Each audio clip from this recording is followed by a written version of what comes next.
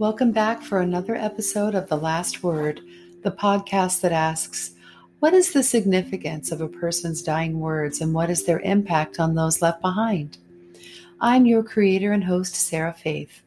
In the show notes, you can find all of my social media links, including a Facebook group for fans and some of my other projects. If you enjoyed this episode, share it with someone. When you subscribe and give that shiny 5-star rating, it really helps out the show in the algorithm.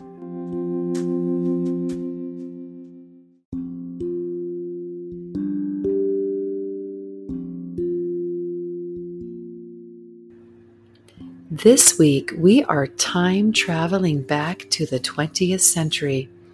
2 world wars, disco was born and died.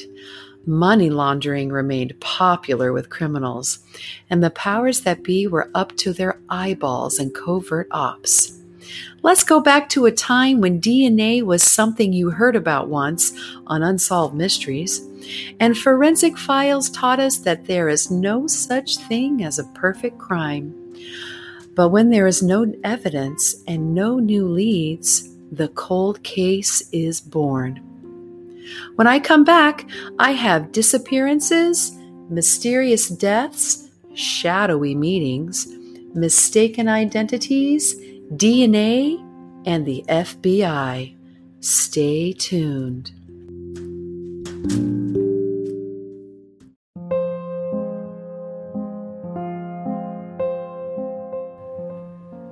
Welcome back. It is a brutal fact that most cold cases will remain unsolved. Let's break down the numbers. There are about 285,000 cold cases in the U.S. Of those cases, 1 in 5 will name a new suspect. Of those cases, 1 in 20 will be arrested.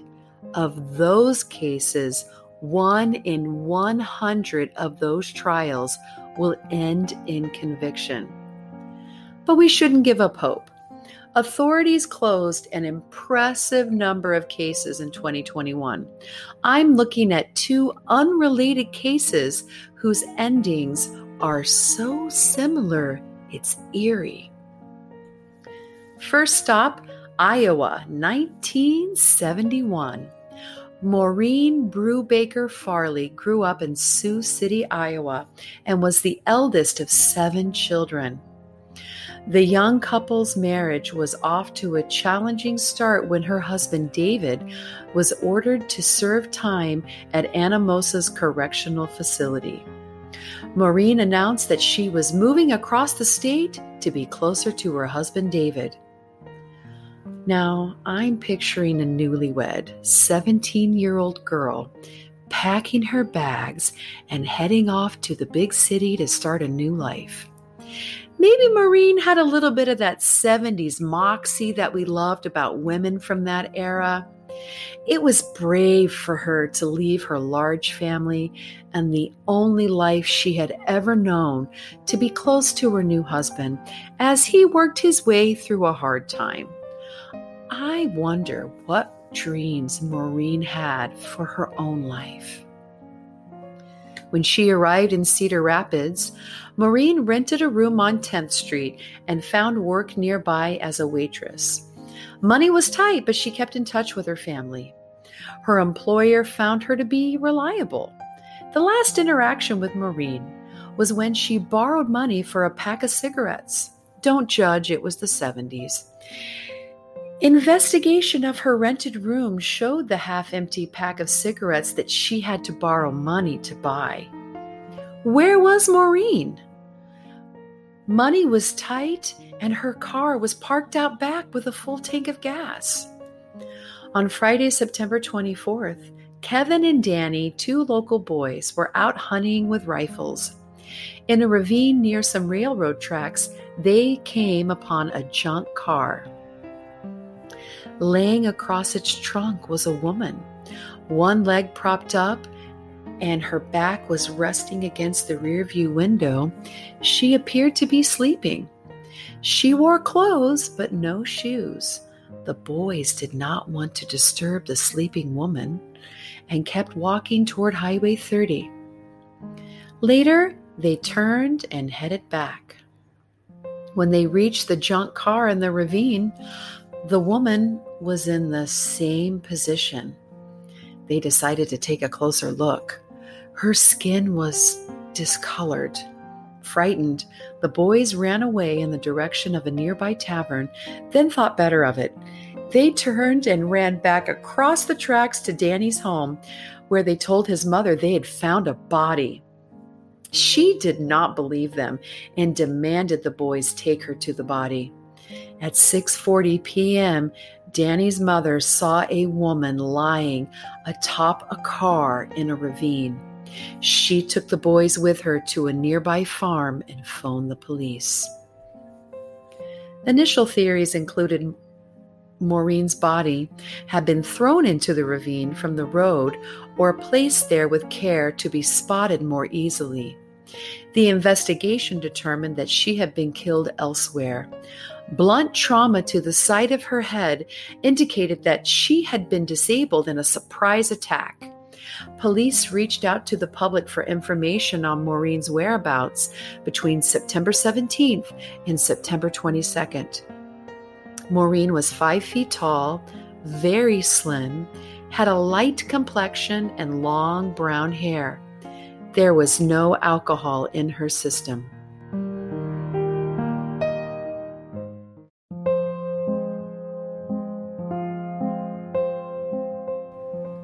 September 29, 1971, an article appeared in the Cedar Rapids Gazette. Assistant Chief of Police Kenneth Van Waa said that several items were missing from Maureen's rented room, and the police were very interested to find them. Our investigation has revealed that she never went anywhere without her purse, which is one of the items missing. It contained a driver's license, altered to show that she was 21 years old, the usual makeup articles, rent receipts, miscellaneous family pictures, a photo of a Marine in uniform, her Social Security card, and a green pad which she carried to make notes. Maureen's purse also contained a brown leather wallet with red velvet lining that her husband had made for her during his incarceration. The only clothes missing from her body were her shoes. The bottoms of her feet were clean, which told police that they had been removed after her murder. 4 pairs of shoes were missing from her closet, which left police not knowing what shoes to look for. Police charged the public with turning over any of those items to the police if located. After all leads were exhausted and no progress could be made, the case went cold. In 2009, DNA was tested but produced no new leads. Of course, when we're testing for DNA, we have to have something to compare it to. If there's nothing which to compare it, it just sits there until something else comes up, right? After all leads were exhausted and no progress could be made, the case went cold. In 2009, DNA was tested but produced no new leads. In an interview with Maureen's family in 2010, they recalled that because Marie was born on 4th of July, everybody said she'll be a firecracker. She was just special and always wanted to grow up so fast. Investigators obtained samples from Maureen's body that indicated she had been sexually assaulted. On October 5th, 2021, those DNA samples produced a match, George M. Smith. Police said, "The case will be closed without pursuing prosecution, as the suspect passed away in 2013 at the age of 94. Police Chief Wayne German went on to say, "No matter how much time has passed, our officers are committed to seeking out justice for all victims of violent crimes, as well as their families. I am extremely proud of the generations of Cedar Rapids officers who contributed to bringing this once cold case to a resolution." Investigators learned that George was acquainted with Maureen from the diner where she worked. She was only 17. He was in his 50s. According to police, they found it suspicious that Smith approached them several times asking for updates on Maureen's case. Smith worked at a liquor store near Maureen's rented room. He operated a hauling service which may have given him an opportunity to dispose of her body in that ravine. He was interviewed extensively by police in 1971, but there was no solid evidence, and Smith refused to take a polygraph. When I found George M. Smith's obituary, I found that he had a nickname, Cigar George, because he always had a cigar in his mouth. He was survived by 8 children, 23 grandchildren, and 32 great-grandchildren. There were many words written about his very long life. But I wonder if Maureen crossed his mind when he looked into the faces of his children and grandchildren. In 2002, Maureen's father passed away not knowing. Her mother, Mary, told the Sioux City Journal, "I told you guys it was George Smith. They kind of knew it back then, but they couldn't prove it. We can rest, and we know he did it. We just figure he'll suffer in hell for it. What's done is done. At least we know it was him. We can quit wondering. We can let it go." When we come back, I'll look at a case that takes place here in Atlanta in 1995.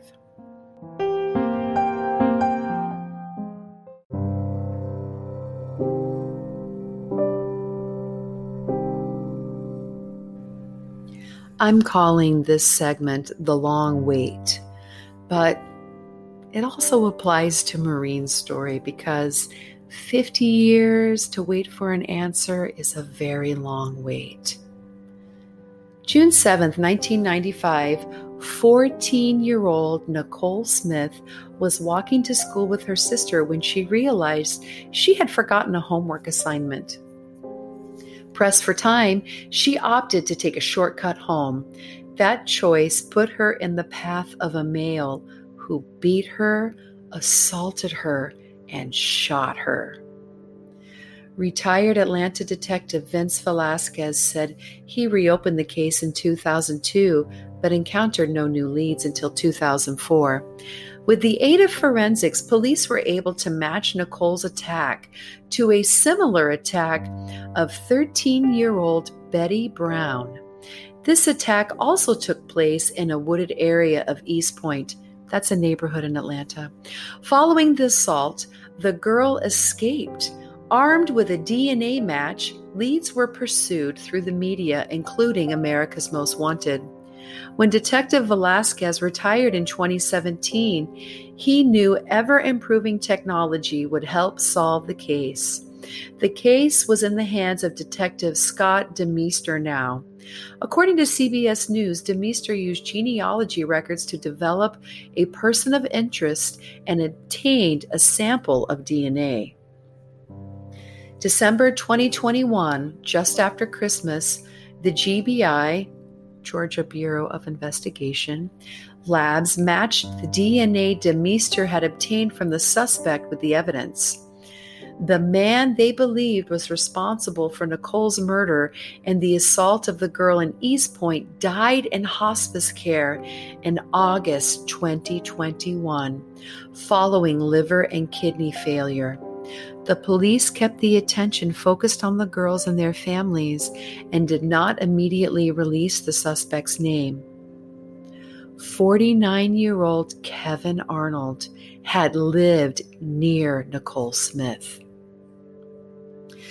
Betty Brown, the victim who was 13-year-old at the time and provided a description to police of her attacker, became friends with Nicole's mother, Aquanella Smith. At the press conference, Ms. Smith said, I never imagined this person would be deceased. There are so many unanswered questions I had for him that I could never ask and get answers. But I would never say it was closure for me because I'll live with this pain for the rest of my life. I just take it one day at a time. There's nothing more I can say right now. My feelings are all over the place. There is not a pill that can take away this pain. Betty Brown spoke directly to Miss Smith. I'm not okay with the situation on how long it took us to get here, but I'm happy that we are finally here and he is no longer out there able to do the things he did to me and Nicole and to others. This is a bittersweet moment. I'm mad that I never got the opportunity to face him. When we come back, I will look at a case involving 4 men, but only one lived to tell the tale, and we still don't have all the answers. Stay tuned.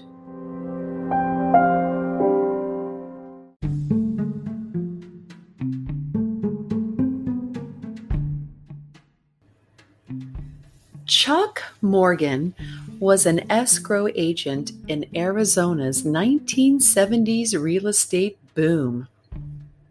Chuck had alluded to his wife, Ruth, that he had conducted business with mafia families, but he didn't want to go into any details.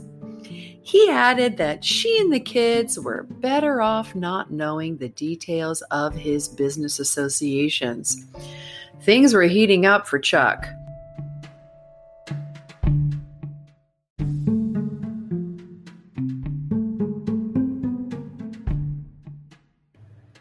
Arizona was cracking down on crime syndicates who used escrow agents to hide their assets.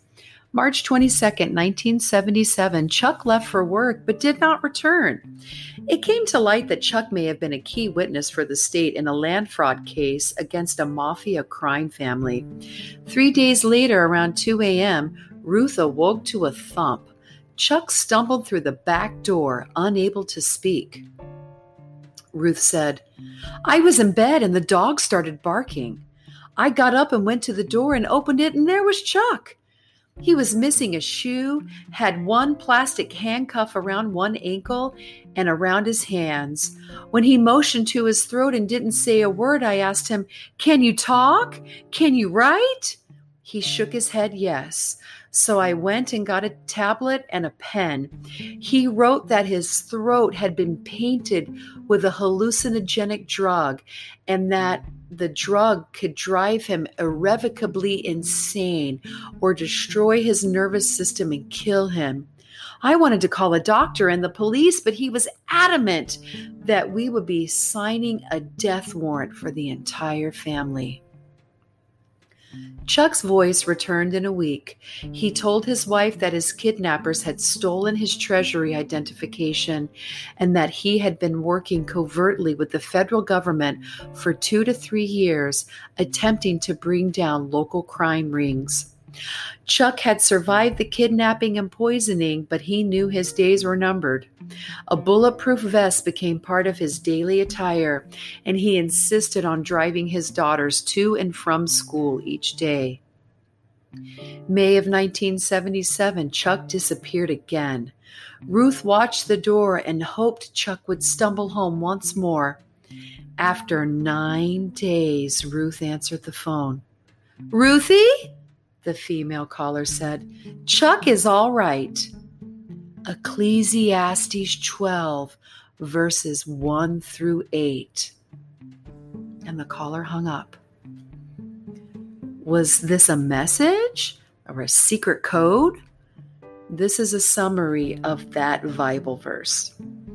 Men are afraid of a high place and of terrors on the road. Remember him before the silver cord is broken and the golden bowl is crushed. Then the dust will return to the earth as it was, and the spirit will return to God who gave it. 2 days later, Chuck's body was found in the desert, the victim of a gunshot wound to the back of his head, killed by his own .357 Magnum that lay in the car beside him. Ruth claimed foul play, but the police said it was a suicide. How can a man physically shoot himself in the back of the head? Ruth said that Chuck would never have committed suicide, and if he had, he would have left a note for his family. Here's what they did find next to Chuck's body: a map, hand-drawn by Chuck, to the location of his body, and a pair of sunglasses that did not belong to him. Investigators uncovered more bizarre clues. Pinned to the inside of his underwear was a $2 bill with names written in block letters: Acevedo, Bejarano, Cairo, Duarte, Encinas, Fuente, and Gradias. On the front of the bill was the list of names was Ecclesiastes 12. Arrows were drawn near the bill's serial number to indicate the verses. On the back, the signers of the Declaration of Independence were numbered 1 through 7. Investigators concluded that some lines and city names indicated a map of possible drug smuggling routes from Tucson to Mexico. One of Chuck's teeth was found wrapped in a handkerchief. In the trunk, police found weapons, ample ammunition, and a CB radio. The car had also been modified to be unlocked through the fender. His car was impounded and later broken into, and his office was ransacked.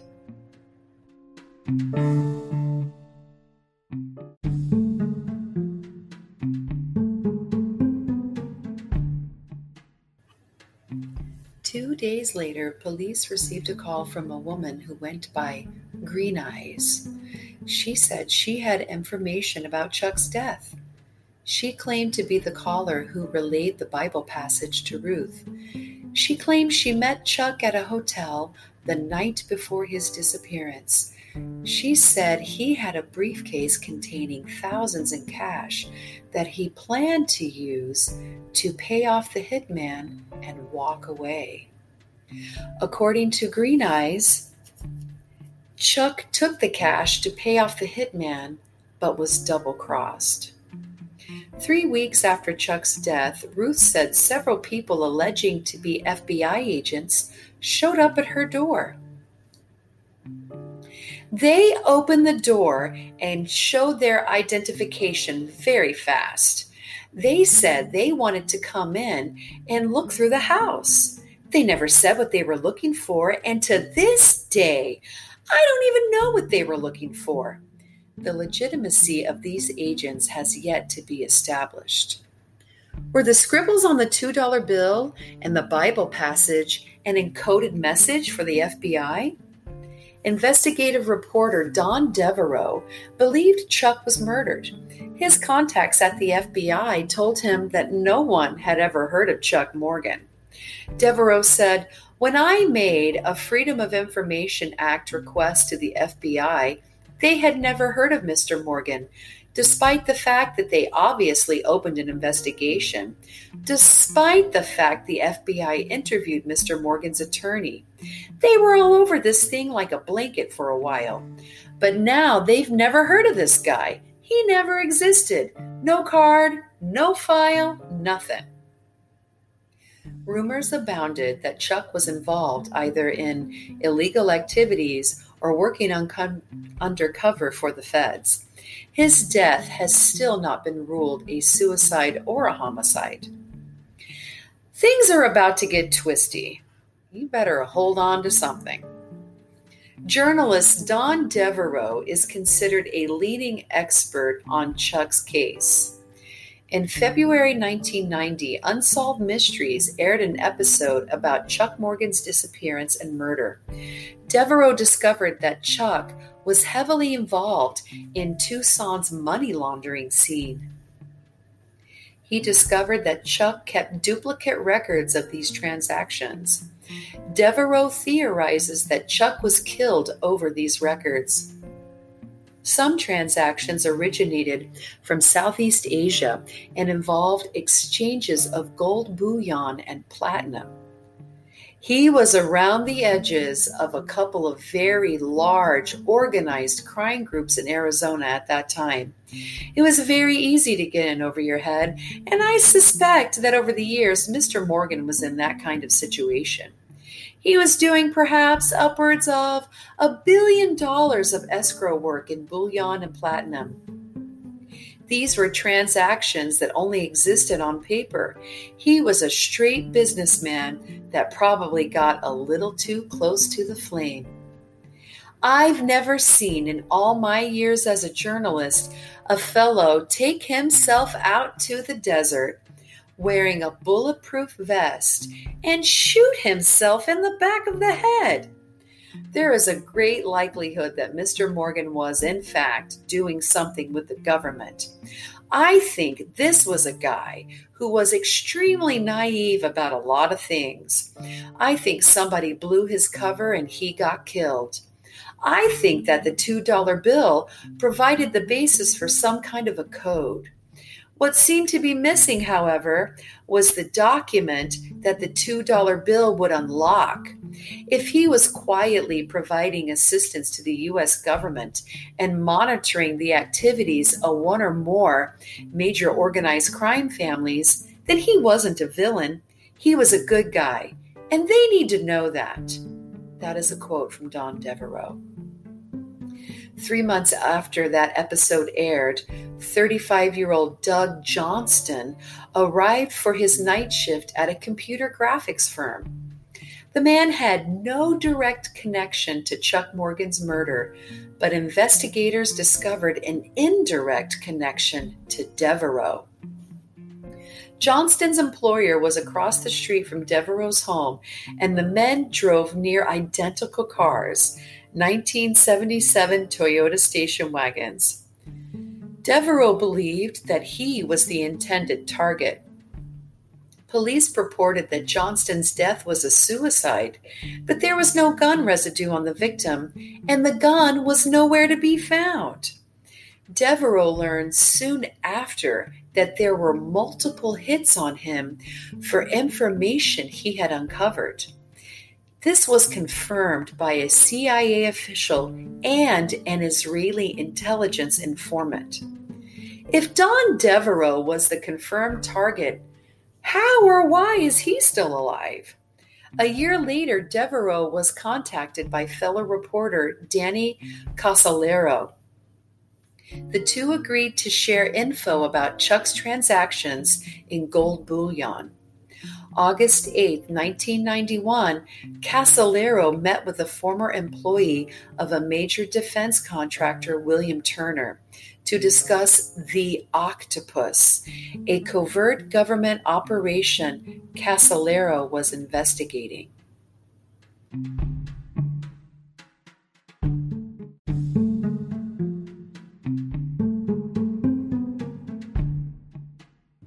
The next day, Casolaro was found dead in his hotel bathtub by the maid at 12:30 p.m.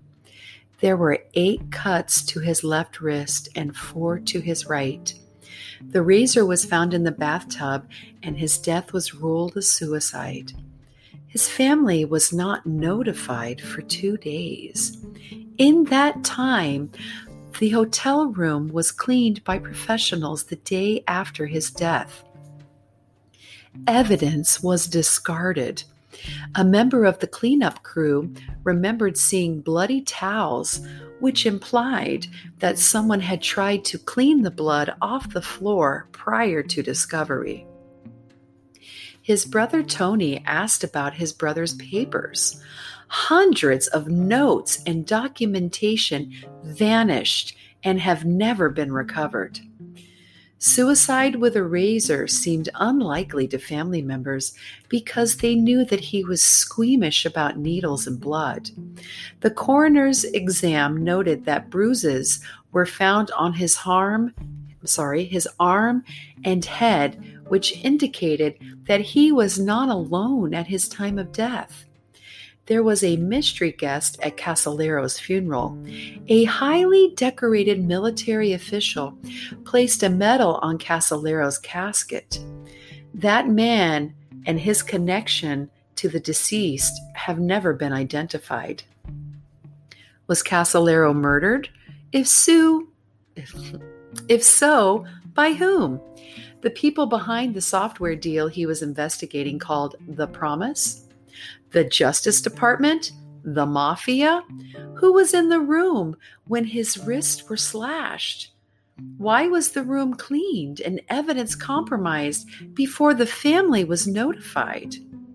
Why was there a 2-day delay? His case was aired on Unsolved Mysteries March 10th, 1993. Poor Doug Johnston. He seems to have been the victim of wrong place, wrong time. Why has his death not been declared a murder when all evidence points to homicide? Here are several quotes that appeared in an article in the Arizona Republic on May 17, 1990. Kin angry, unsure over violent death of happiest man. Doug sipped a can of Mountain Dew and listened to music on his 10-year-old daughter's headphones when a bullet to the brain ended his life. He was found slumped over the steering wheel, music still playing. His sister, Linda Jennings, said, "It's a violent death and we're all still very shook." Johnston's father-in-law, Walter Reese, said, "There's no way in hell he committed suicide." Johnston had recently graduated with honors from ITT and accepted a drafting position. He went back to school to get a better life for his wife Denise and daughter Amber. He told his wife, "Finally, we got our little toe out of the forest." Denise said that Doug felt he had cheated death after walking away recently from a car accident. She said, "He had thought, if I can come out of this alive, nothing can hurt me." Denise added, "I thought so too." Thank you for joining me for another episode of The Last Word. Before I go, here are a couple of my favorite quotes. From 19th century orator and suffragist Lucy Stone, "Make the world better." And the fabulous George Harrison may have said it best, "Love one another."